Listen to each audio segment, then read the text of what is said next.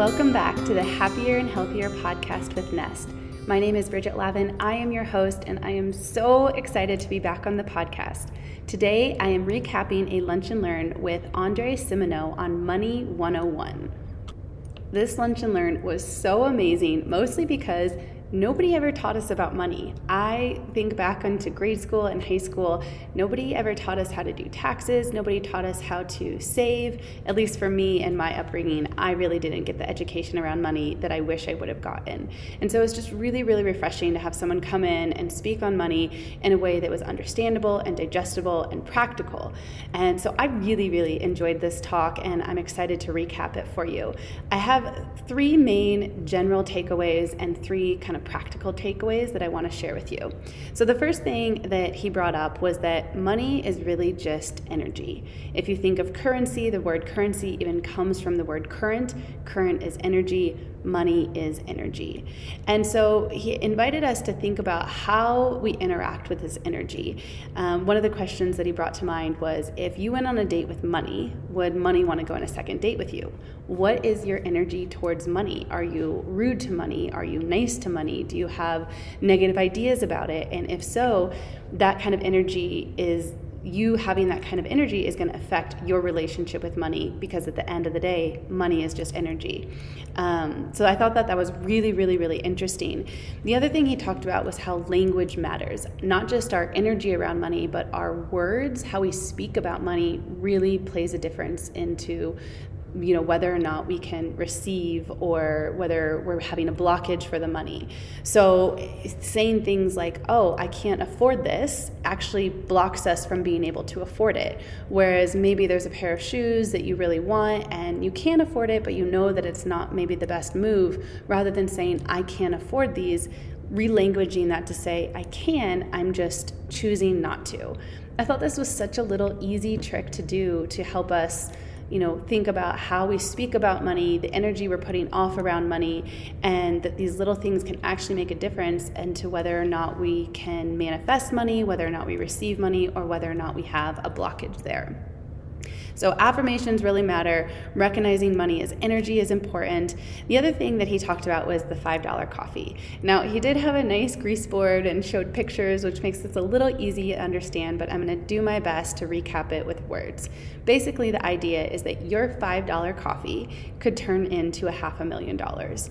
If you are taking that extra $5 a day and putting it into a savings account, or you're putting it into what he calls an index account that has 8% interest, in 40 years, that $5 coffee will be worth $500,000. And he's like, and if you do $10 coffee, if you get the large venti drink and it's actually $10, then that would be $1 million. And so I thought this was really interesting, not just because, we can take a little bit of money and put it away each day to save, but also back to the energy and language piece. It's like, how are you treating that coffee? Are you really enjoying that coffee? Is it bringing you happiness? Does it feel like $1 million worth of coffee? He says that it's okay if you want to spend $10 a day on coffee, but make sure you're enjoying that coffee, because make sure you're choosing to really want to spend money on that coffee, because it could turn into $1 million if you decided not to buy the coffee. So another trick to help us with this is to ask ourselves, how do we feel after we spend money on something? So similar to the way that we interact with our food, asking yourself when you eat something, did that feel good? Do I feel sick? Do I feel bloated afterwards? Or is that really satisfying? Does that feel really healthy? Ask yourself the same questions about money. After you spend money on it, did you feel good about it? Were you excited about whatever you spent money on it? Did it feel like an equal energy exchange? Or are you feeling a little negative in your energy about it? Are you feeling bitter that you spent money on it? Or are you having negative language around how you spilled money on it? Like, oh, I wish I didn't have to spend money on this, or I wish I wouldn't have bought that coffee, right? It's really important when it comes to money, because it is energy, because most of us, I'm thinking, are wanting to manifest and create more abundance and receive more, that we're speaking and languaging, and we have the energy that is open and receptive to receiving money and to inviting more money into our life. So again, I go back to that date question he asked. If money went on a date with you, would money want a second date? would money want to go on a date with you? How are you treating it? How does it feel for you to be in the energy of money? Some of us are so uncomfortable at a certain financial state that when we start to go above that abundant state, we have negative thoughts around it, which blocks us again from receiving more. There's a statistic that most of us won't break through the financial state that our parents are at. So where your parents are at and their money is kind of where you're going to end up.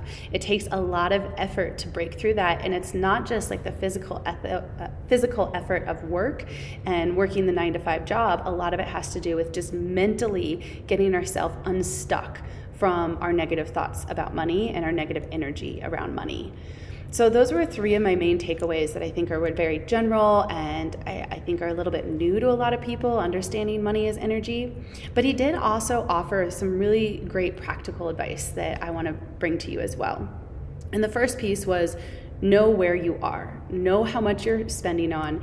And I will admit, I hate budgeting. I hate writing down a list of everything that I have to spend money on every month. I've avoided it. But he gave a great trick for if you're unsure where you're at, if you're unsure where you're spending money or spending extra money, take a fast. Try not to spend money for a whole day. If you can, maybe 2 or 3 days. And it's usually then that you start to realize where you were leaking out that extra $5 of coffee here or that extra, $10 donut. I don't know why a donut would be $10, but you start to see where you might have spent money on or where you wanted to spend money on, but that you actually didn't need to.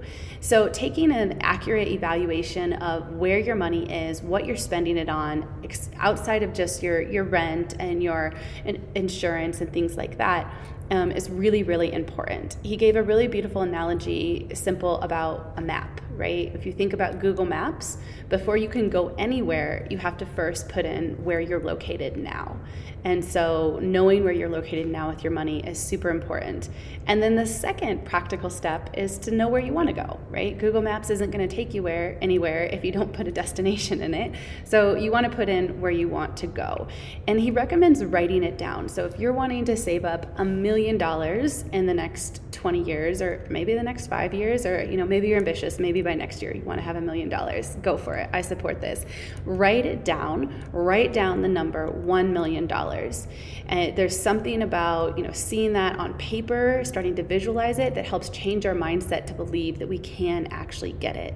So write it out. Write out what you want, and don't be scared to dream. He talked about taking a sheet of just like white computer or letter paper, folding it into 16 squares, so that if you open it back up, there's 16 squares on one side and 16 squares on the other side, which adds up to 32. And he recommends writing 32 dreams in those squares. So it could be, I want $1 million, I want my salary to be this, I want this amount of money in savings. And it doesn't all have to relate to money. It could be, I want to write a book, I want to go on a vacation, I want to buy that house, I want to do this. And he says that when teenagers do this, they have no problem filling up both sides of the pages. In fact, they usually want a second page because they have so many dreams. And that's because they have an open mindset. They haven't had anyone tell them that things aren't possible. So one of the things to break out of our money mindset, of negative mindset or negative money energy, is to allow ourselves to dream again, to kind of think beyond the restrictions or the ideas that society has put on us of what is possible, and just dream. Give yourself permission to dream. Give yourself permission to write out 32 things that you want, that you desire in this life, and write them on paper. And then the very last practical tip that he offered was to educate yourself. As I mentioned in the very beginning, unfortunately, a lot of us did not receive education around money. I did not receive education on money. I still need help with my taxes from a tax advisor. And so we talked about how in this day and age with YouTube, there's tons of tutorials and online material for free that we can access and help us with our budgeting and help us with our financial planning. He obviously is available. So again, his name is Simoneau. He works with Kristen Lavelle. If you're curious about working with them, you can always email and contact us, and we can put you in contact with them. They offer a Money 101 class 2 times a month for free on Zoom that you can take anywhere in the world. And so if you're interested in that, again, you can email us. But yeah, if you're interested about money, if you're wanting to grow your money, one of the most practical things you can do to begin is to educate yourself on money. Learn about what the different types of accounts there are. His Money 101 class also included a little information on index accounts and financial living benefits versus life insurance. What is the difference between living benefits and life insurance? He also talked about accounts that you can set up that don't have to be taxed, so non-taxable accounts. All these things that, again, I had no idea about, but there is information on it. You just kind of have to seek it out yourself. A lot of times the information is free. It's just that little extra step of trying to find it. So if you need help finding it, don't be shy to reach out to us. We'd love to send you in the right direction. And yeah, these are my little tips from the Money 101 talk that we had. It really was super informative, and I hope that you find it helpful with you and your finances. I am so looking forward to our next podcast is going to be on conscious communication with Brian Bowen. Hopefully we'll be releasing that soon. And we have a lot of other great podcasts coming up on health and wellness, and really just getting those basic small tips that help serve us on our journey. Because really when it comes to health and happiness and wellness, all of those little steps make a really, really, really big difference. So thank you so much for listening in today. We look forward to having you tune in next week.